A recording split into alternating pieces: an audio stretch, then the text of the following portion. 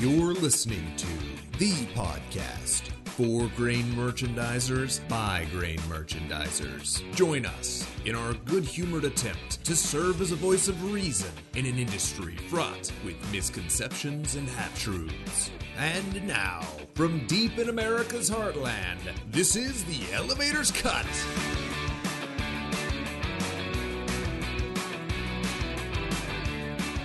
Welcome back to The Elevator's Cut. We're glad to have you. As always, I'm Jason Wheeler.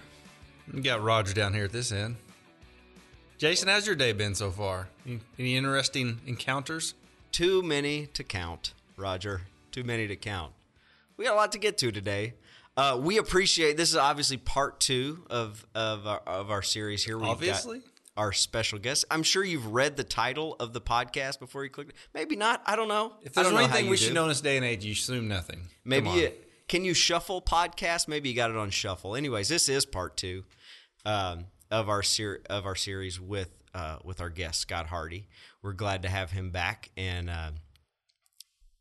anyways, like to get into today's zeitgeist. Let's delve into the zeitgeist of today. So we do. So Scott, we wanted to talk a little bit about the industry, obviously, and the industry you know and have lived in for so long, and to hear some stories and the things you can relate to our audience about what you've seen, and specifically, what have you seen that makes an elevator successful? And what I mean by that is, what are the traits of the most successful elevators that you've encountered over time, and what kind of skills those people have to have or abilities they have to possess to be successful? Yeah, I think the successful elevator is a guy with a lot of skills, and there's all different kinds of elevators. There's the kind that try to live off of filling up at harvest, which is the classic model, and then there's guys that try to work on direct ship models and things like that. And so every location creates a little different situation. All that, but I guess maybe when you answer that question, you look at the things that don't work. I always like to come into topics like this: is what doesn't work, and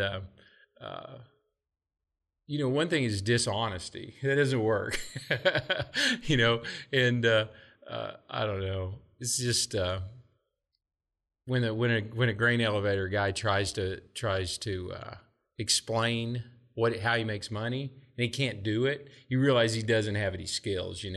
Typically the good merchandiser will say, I trade basis, or I make my money in the fluctuation of the basis, and things like that. And I used to go into grain elevators as a person trying to sell the concept of basis trading and basically sell an education, and that's the first question I ask him is, hey, all these bins and all these trucks and everything, what's that all about?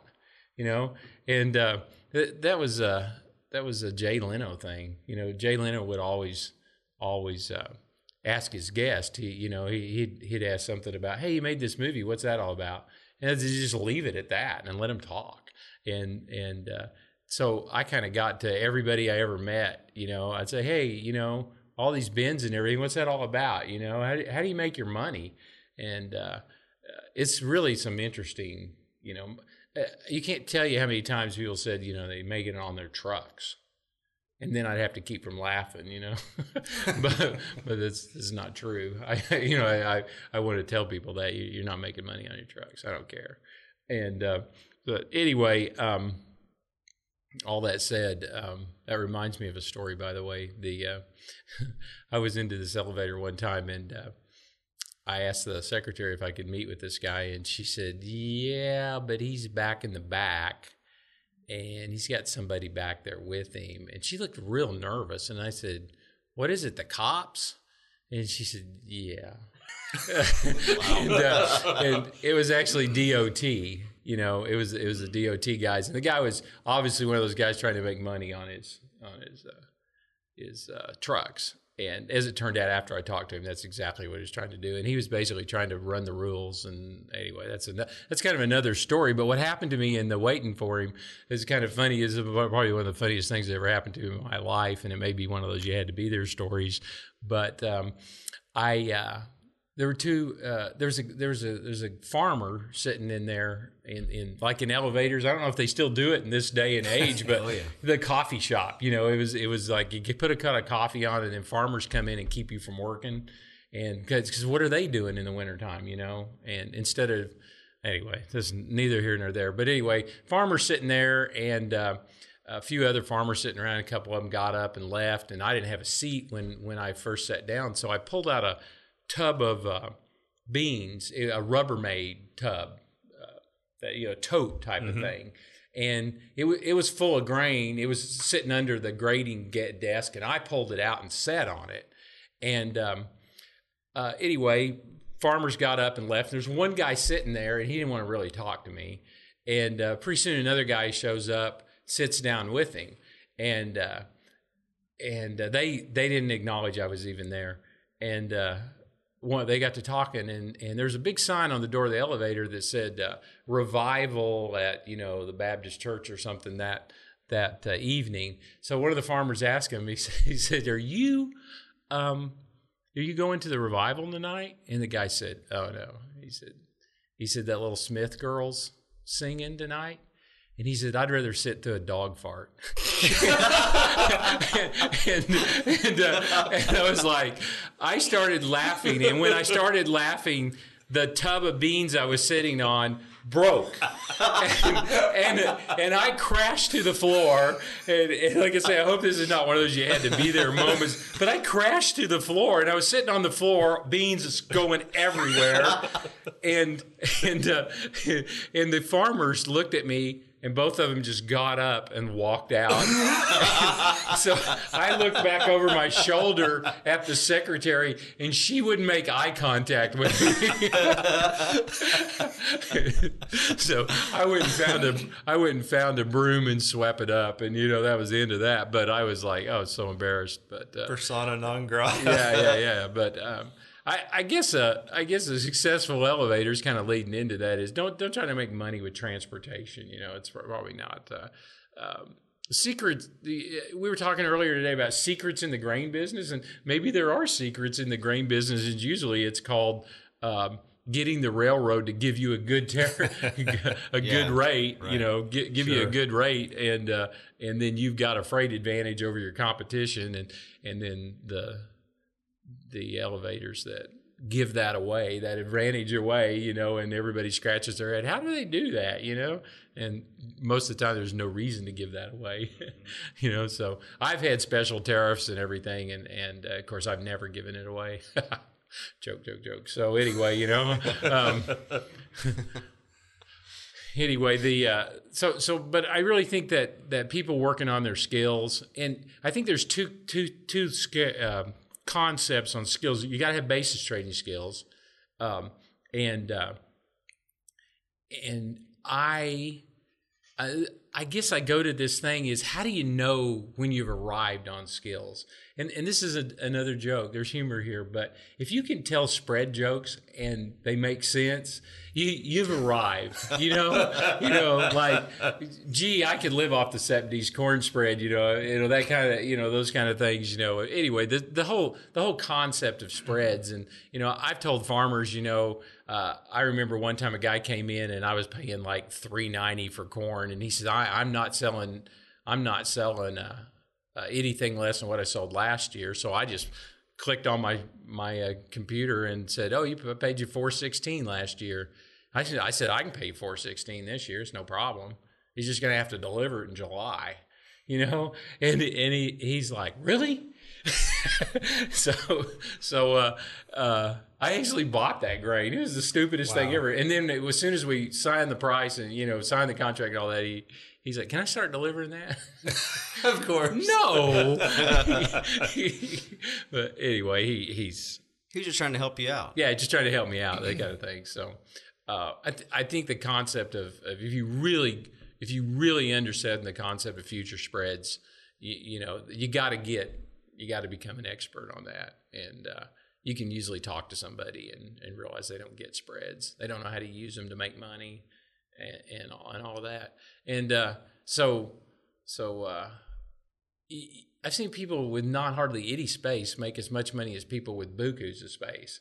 And it's nuts. I actually knew the guy that used to trade for the biggest elevator in the world, which was in Fort Worth, I believe. And he said, yeah, I don't remember how many millions of bushels the elevator was. And he said, yeah, we made a lot of money there. And I said, I guess with that much space you would. And he said, no, we only used 2 bins. So Wow. Nailed it. All you had enough to do was just unload that unit train, and just go down the road. He was just turning his money. So it gets back to what I've always said. It's all about cash flow. How you use your money, and you use it over and over and over. And if you can fill your elevator at a low basis at harvest time, and then you trade that same grain 4 or 5 times, those are the successful elevators. I think it sometimes doesn't make a lot of sense, but I've seen guys with lots of space and lots of stupidity make, and a lot of people with not a lot of space and, lots of smarts and they make, and, it gets back to when you're selling, don't be afraid to ask, for special things and to get the advantage, tie up markets, make big sales, always have sales on. That's one of the biggest things is a farmer when he wants to sell grain, he probably needed the cash last week, and be prepared to say, hey, here's the load numbers, go for it. Instead of if you want to still deliver direct, or I think a lot of times when somebody is out there, like a buyer from a poultry company or something, and he calls an elevator and says, hey, I need to buy some grain. If you don't have a number, you just, he's going to call the next guy. He needs the grain, just like a farmer needs cash when he sells grain. The buyer, if you get a call from the buyer, he needs the grain, and he's not just wasting time. And if you say, hey, let me work on this and call you back, it's over. Mm-hmm. He's gone to somebody else. He's already bought that grain. You don't even need to call him back. Right. And so I think always having the number, knowing the market, being willing to pull the number, pull the trigger when he says okay, and if you don't own the grain, it gives you a little bit of incentive to get up the next day and buy that grain. go look for that grain. So I always, you guys probably agree with me on this, don't you? On the if you're not short, you probably get complacent. Oh, I'd agree with that. Yeah, being short is makes life worth living. Yeah, short the basis, having more sold than you got bought. Absolutely. You want to be a good originator? Right. Go sell more than you have. And of course, everything we talk about here is totally on the terms of basis, sure. not price or anything like that, because price is completely irrelevant. Exactly. And I tell the story. I was fishing with my son one time. He's about 8 years old, and about time to start getting an allowance. And he said, Dad, what do you do for money? And I said, well, I teach people how to buy grain at high prices and sell it at low prices and make money. And he got all red-faced, made a couple of casts. He says, how's that working out for you? And when I've told students, I was down at a university the other day, and I was telling some students that very thing is hey, if you don't know how to buy grain at high prices and sell it at low prices, you probably need to take a couple of these courses that we're teaching down there. And these guys are like, we don't even believe you, It's just like, and the professor said, I didn't believe it either. This was an introductory class, and it wasn't about futures and options. It was just ag business. And he said, I took those classes too, it's just being as pessimistic as you guys are. And he said, you can buy grain at high prices and sell it at low prices and make money, And it's like these guys just were biting, they took the hook, I guess is what I want to say, and they're like, when do we sign up? When's the next course? Because it is fun. Yeah. It's really fun. People that are good at it and have the skills you're talking about. I mean, almost, I think without exception, when you talk to those type of people, they're like, they just love it. And, some of them Peter Principle into bigger jobs, and they can't trade grain anymore, and they're just devastated. It takes their joy out of life, It's true. I see it. And But like I said, the decisiveness is a big attribute for someone to be successful trading grain. Be able to say, yes, I want that. I don't have to go talk to somebody or let me see or any of that. I know my number and I can pull the trigger. That's big, and that was a big Mr. White thing that he always said was, just make decisions and go on to the next one. And maybe your decisions won't always be right, but it's made. Now you're gonna improve yourself by dealing with the consequences of that bad decision, and it'll make you better next time. You have to make a decision, you'll be better. And anyways, just make decisions and move on. Yeah, the decisiveness is a huge trait, a positive trait in the grain business. Personal skills, and something else I've seen with small elevators is whatever you do, don't be intimidated by big grain companies. When you were talking about the size of the company and profitability, that's the first thing that came to my mind. There's no correlation there. More than likely, if you're a merchandiser that's buying grain and also selling grain, you know more than the person you're talking to. And just because they have a pseudo better resume than you, then it doesn't. Or you take the headlines of late, the big grain companies talking about their woes of not making any margins, and despite having these big crops, and then that's what they blame it on, is the big crops and this, that, and other.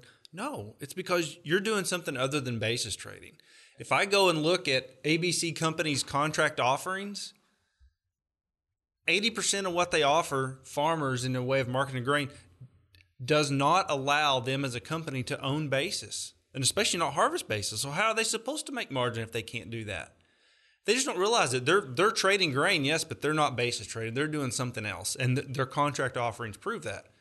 That's why they're not making any money. There's a lot of grain around. There's a lot of basis opportunity. You should be making money, but you're not. Well, don't blame it on the big crop. That's not the reason. That doesn't make any sense. That's probably another trait of a good merchandiser, somebody that can make money in any environment. Yes. I'm always discouraged when the crop is really good, because there isn't enough margin in it. There's some truth to that, but there's always margin. Always in it, margin. There's always margin in it. Bad crops, there's a lot of margin in it. And that kind of leads me to a thought I had on how I kind of learned the grain business, and I started out in southeast Arkansas. And it was rice country down there, but we traded everything. Corn. There wasn't much corn down there, but it was beans and a lot of wheat and things like that, Milo and all the fun stuff plus rice. And so, but I came out of the university with. I didn't know what futures were at all, and was looking for somebody to teach me how to trade basis. I didn't know what it was called back then, but I was looking for somebody to teach me how to make an elevator profitable. And I was the bookkeeper at that point. And anyway, a friend of mine who's still a friend today actually went to work for another company, and we were short-handed, and they hired a guy, and his name's Richard Graves. He's passed away now, and he was a convicted felon, which is part of the story. Okay, and it's too bad that he was a convicted felon, but he was a convicted felon because he shipped warehouse receipted grain. He loaded a barge and got involved in actually a sweep that was instigated by banks in northeast Louisiana. And like the sheriff's department showed up at 7 elevators on the same day or something like that. And I don't know the specifics of the story. All I know is Richard didn't have a job. He was kind of destitute. And the family that owned the elevator, they were good folks, and they gave him an opportunity. It was the best thing that ever happened to me because Richard taught me the mechanics of the grain business, I guess you'd say, not the basis trading aspects of it, but he taught me, how important it was to track origin, destined waste weights, how to make money on grades, and because he was a convicted felon, there's probably a reason for that. He's a little bit of a shyster. So, he would talk about, blending stuff and everything. And we used to put, when we used to clean rice seed, and then we'd put it in our Milo and ship it to to the chicken guys. And, the chicken guy called me up one day and he said, I'm sure these chickens like this rice, but he said, could you just send me a truck of rice and leave it out of the Milo, and here's Milo, you were allowed 8% FM or something. So we just dumped all our screenings out of it into that and all that. So anyway, but as the story goes, I got involved in learning. I was given the opportunity to learn basis trading as quickly as I possibly could. And I would fly all over the country to go to Mr. White's workshops. And we were coming back from North Carolina one night on an airplane. Richard was a chain smoker, and we'd always buy airplane tickets. I didn't smoke, never have smoked, but I'd sit back in the smoking section of airplanes. This is a long time ago. And who knew?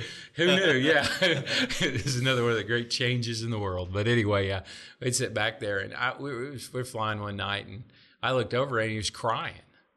And I'm like, man, what are you doing? What's wrong? And he said, if I'd have known how to basis trade when I was in business, I'd still be in business. And he was trying to do anything he could to make a margin. And he went too far, and I think he was trying to generate some cash flow, but whatever it was, he didn't have to do that. He could have easily, and he was a selective hedger. I had to battle all his bad habits. Hey, the market went up today. Why are we hedging this stuff? Why don't we wait? And he was completely undisciplined. And that gets back to the kind of your question is what makes a successful elevator? Well, it's discipline, and it's boring, and it's routine a lot of times.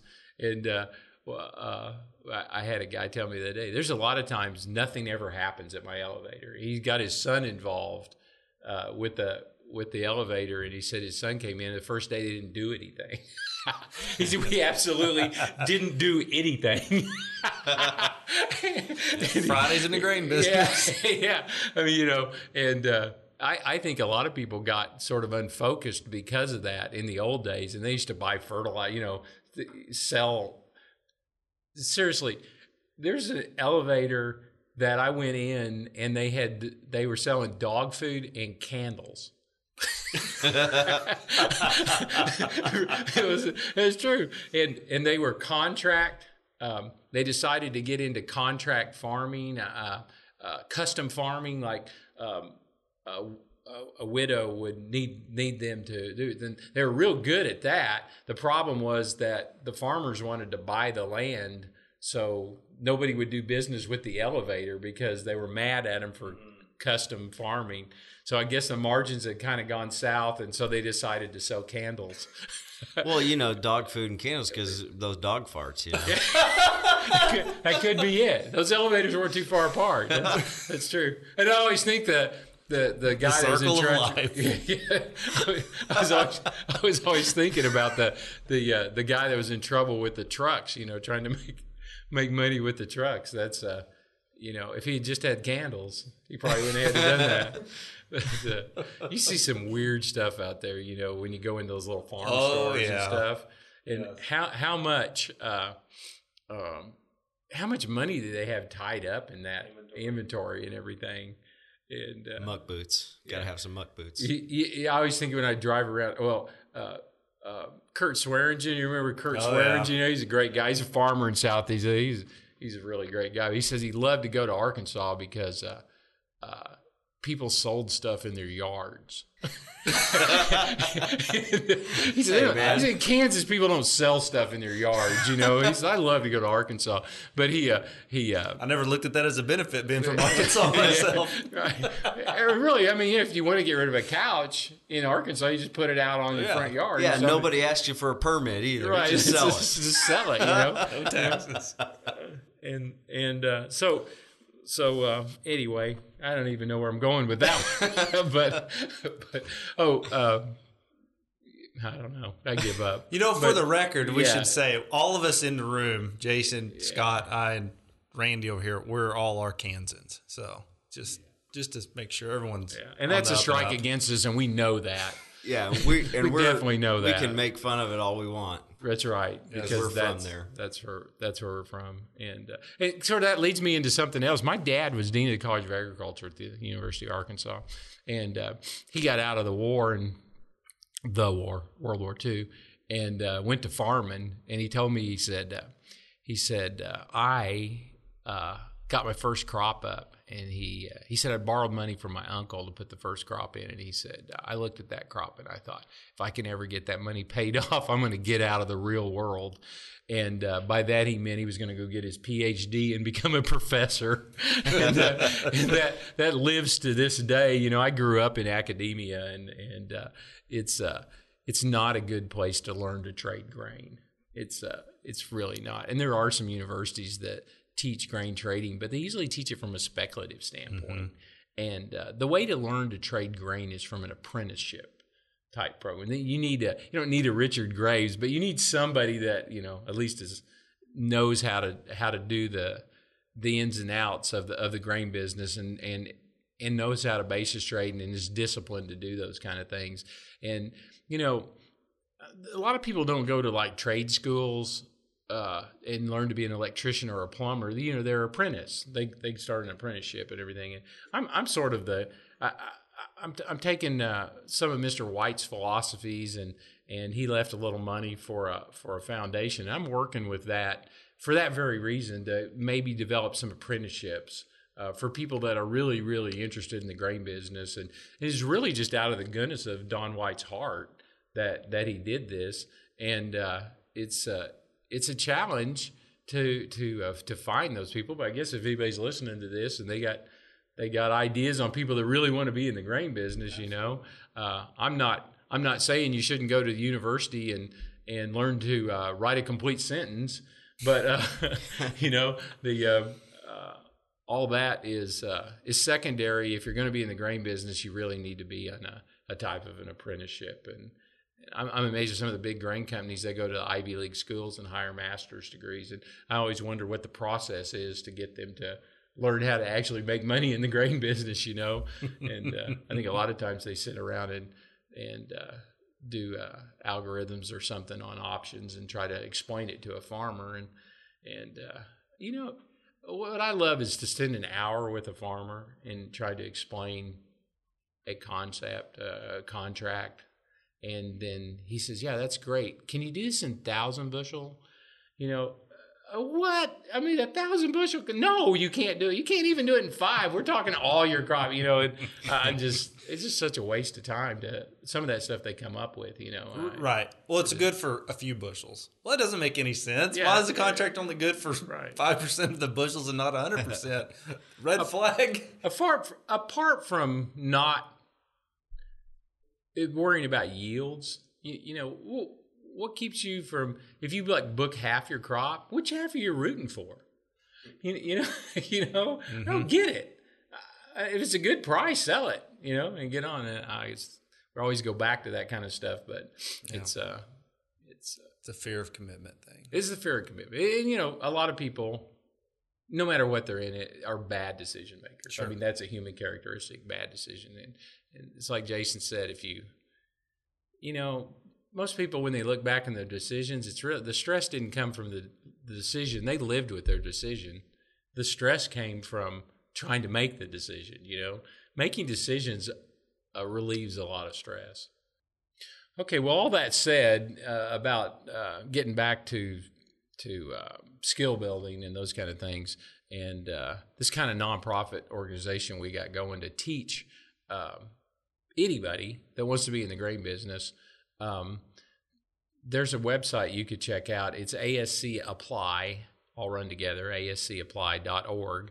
And there's scholarships, money's available there, and we'll start skill building programs for people that sort of want to be in our apprentice program. And we've got a lot of details to work out, but for the most part, we're looking at possibly a 27-week program, and we're going to do some, work in elevators and those kind of things, and some classrooms and some online stuff, and try to get people a whole big mix of experience in the grain business.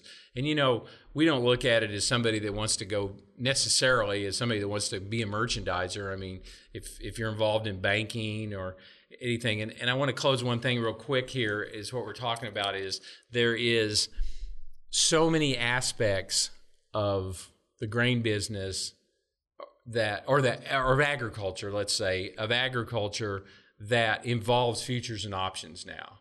And I was talking to the kids about learning the grain business from the commercial elevator standpoint. And I think that's where you start with the grain business. You don't start learning how to teach people to do accumulator contracts or how to speculate on futures and all that. You start with how does a commercial elevator make money? And when you understand those concepts, you can build on those concepts. But if you don't understand that and you don't have to start from there, I think you're going to struggle. And you might even find yourself looking for another job that doesn't involve futures and options instead of one that does. But I shared this list with these students at the university the other day of where you use commercial, where you'd use the skills of basis trading. And I'm gonna go through these real quick with you guys if you don't mind. Absolutely. And just to kind of give you a sense of how important futures and options are to the world, to feeding the world. And of course, the first of them we've already covered. It's grain elevators, you know, and most of the jobs are just big grain companies. So there's there, but you're going to learn all the basics in a grain elevator, working with it from corn to beans and rice and that kind of stuff and everything. But if you think about it, the feed business too is a huge user of futures and options. And when you move, and I'm so fortunate to have moved from a grain elevator into the feed business, because then I had the basics of basis trading, and I moved into the feed business, and I learned what I call the concept of an open hedge. In other words, I can hedge my corn and beans, but you know the price of feed is maybe not elastic or however you'd say that. But there's risk management concepts in the feed business. You learn to trade proteins. You move from the grains and you get to trade proteins and all that. And you learn things about crush spreads and those kind of things that you probably weren't introduced to in the grain business. And also I've had experience in the seed business, and that too is kind of a different bailiwick, because you got risk on the downside, but maybe not risk on the upside as far as price and all that stuff. That's part of the elasticity of things there. But moving on places you really need to know about futures and options and everything from a huge man is banking. Mm-hmm. Banking is just if you're a banker and you're loaning money to agriculture, and I think it's funny is a lot of people say euro dollars, and they're, oh, that's the currency. It's not the currency. Euro dollars is the biggest traded commodity in the world. That's the biggest contract is euro dollars. And I'll let you figure this out. We don't need to have a discussion on euro dollars, but we're talking about what European banks pay for American dollars. And this is real important as far as interest rates go, and all that's hedgeable. And so the bankers, besides loaning money to agriculture and understanding the risk of what farmers are risking, oftentimes farmers that do nothing are more at risk than farmers that do. And the bankers need to know that. They need to know how much risk they've got out there. Then you move on, and there's the petroleum aspect of agriculture. Not only what's being used, but also and what's being used. You got to understand what crack spreads are, and you got the whole ethanol industry. 40% of the corn crop is in ethanol, and ethanol is a big user of futures and options. And so you've got a basis for that. And then you go into the feeders, with the poultry and all of those people that are vertically integrated. They use futures and options and all of that. And then there's always like you guys as commodity brokers, and they need good commodity brokers, because I not want to be negative, but there's not a lot of good commodity brokers. And it's crazy. But all the financial services and everything too, apart from agriculture, is a futures and option thing. So all that. And then if you're an accountant, you gotta know how to mark all this stuff. The more you gotta do it. And, accountants are probably the least trained at all, and they're busy and they don't want to take time to learn this stuff. And then if you're trading international markets, you got to know the FX markets. You got currency risk and just ask even all if of our you're folks in Ontario. Yeah, that's a constant thing. Yeah, if you're in Canada and you're doing business in the U.S., you got a currency risk out there. And then if you're just developing software and all that stuff, there's IT stuff that helps to know the futures and options and everything. And then our favorite one, where you really need to know futures and options, is government regulators. What are you guys laughing at? This is a huge. Those guys really know about the businesses they regulate. They got to go around and make sure all these elevators are in compliance, and so government regulation is a big one. And then the one we've left out, and probably the ones that get messed up the most, is just farming. Sure. Yeah, absolutely. Farming's the last one. The one it was kind of established for in the first place, the whole futures concept of futures markets. Right. Yeah. So a lot of industries need these core skills and concepts, and that's what this foundation has been. And it's cool as far as this is a thing. It's not just to give away scholarships to college age kids. It's for anybody that wants to learn the business, any age, wherever you are. So this is you're not here to sell us anything. You're making an offer. I'm here to give you something. Yeah, this is Santa Claus in the it's building. It's not my money. It's Don White's money, and Don White posthumously wants to give you give a certain number of people whatever we can handle knowledge in the grain business. And that's kind of Don said there was two types of people. There's givers and there's takers, and he was a giver. Well, I think that wraps it up for this episode, and we appreciate Scott coming on and sharing with us. We've enjoyed it. I think Roger and I have gotten, even Randy. Randy was over here. He was in the booth. He was cackling away in the box over doubled there. Over. Couldn't tell what was happening in there. Thought maybe he choked on something. No, Scott, thank you so much for this. This has been awesome, as always, to hear stories and glean some of the nuggets from your extensive experience. Is great. Gleaning nuggets that's Roger's favorite thing. He always tells me. Laugh pastimes, and that just happens to be it. All right. Well, we appreciate it today. So for Roger, I'm Jason. For Jason, I'm Roger. And thanks for listening again to The Elevator's Cut. Out.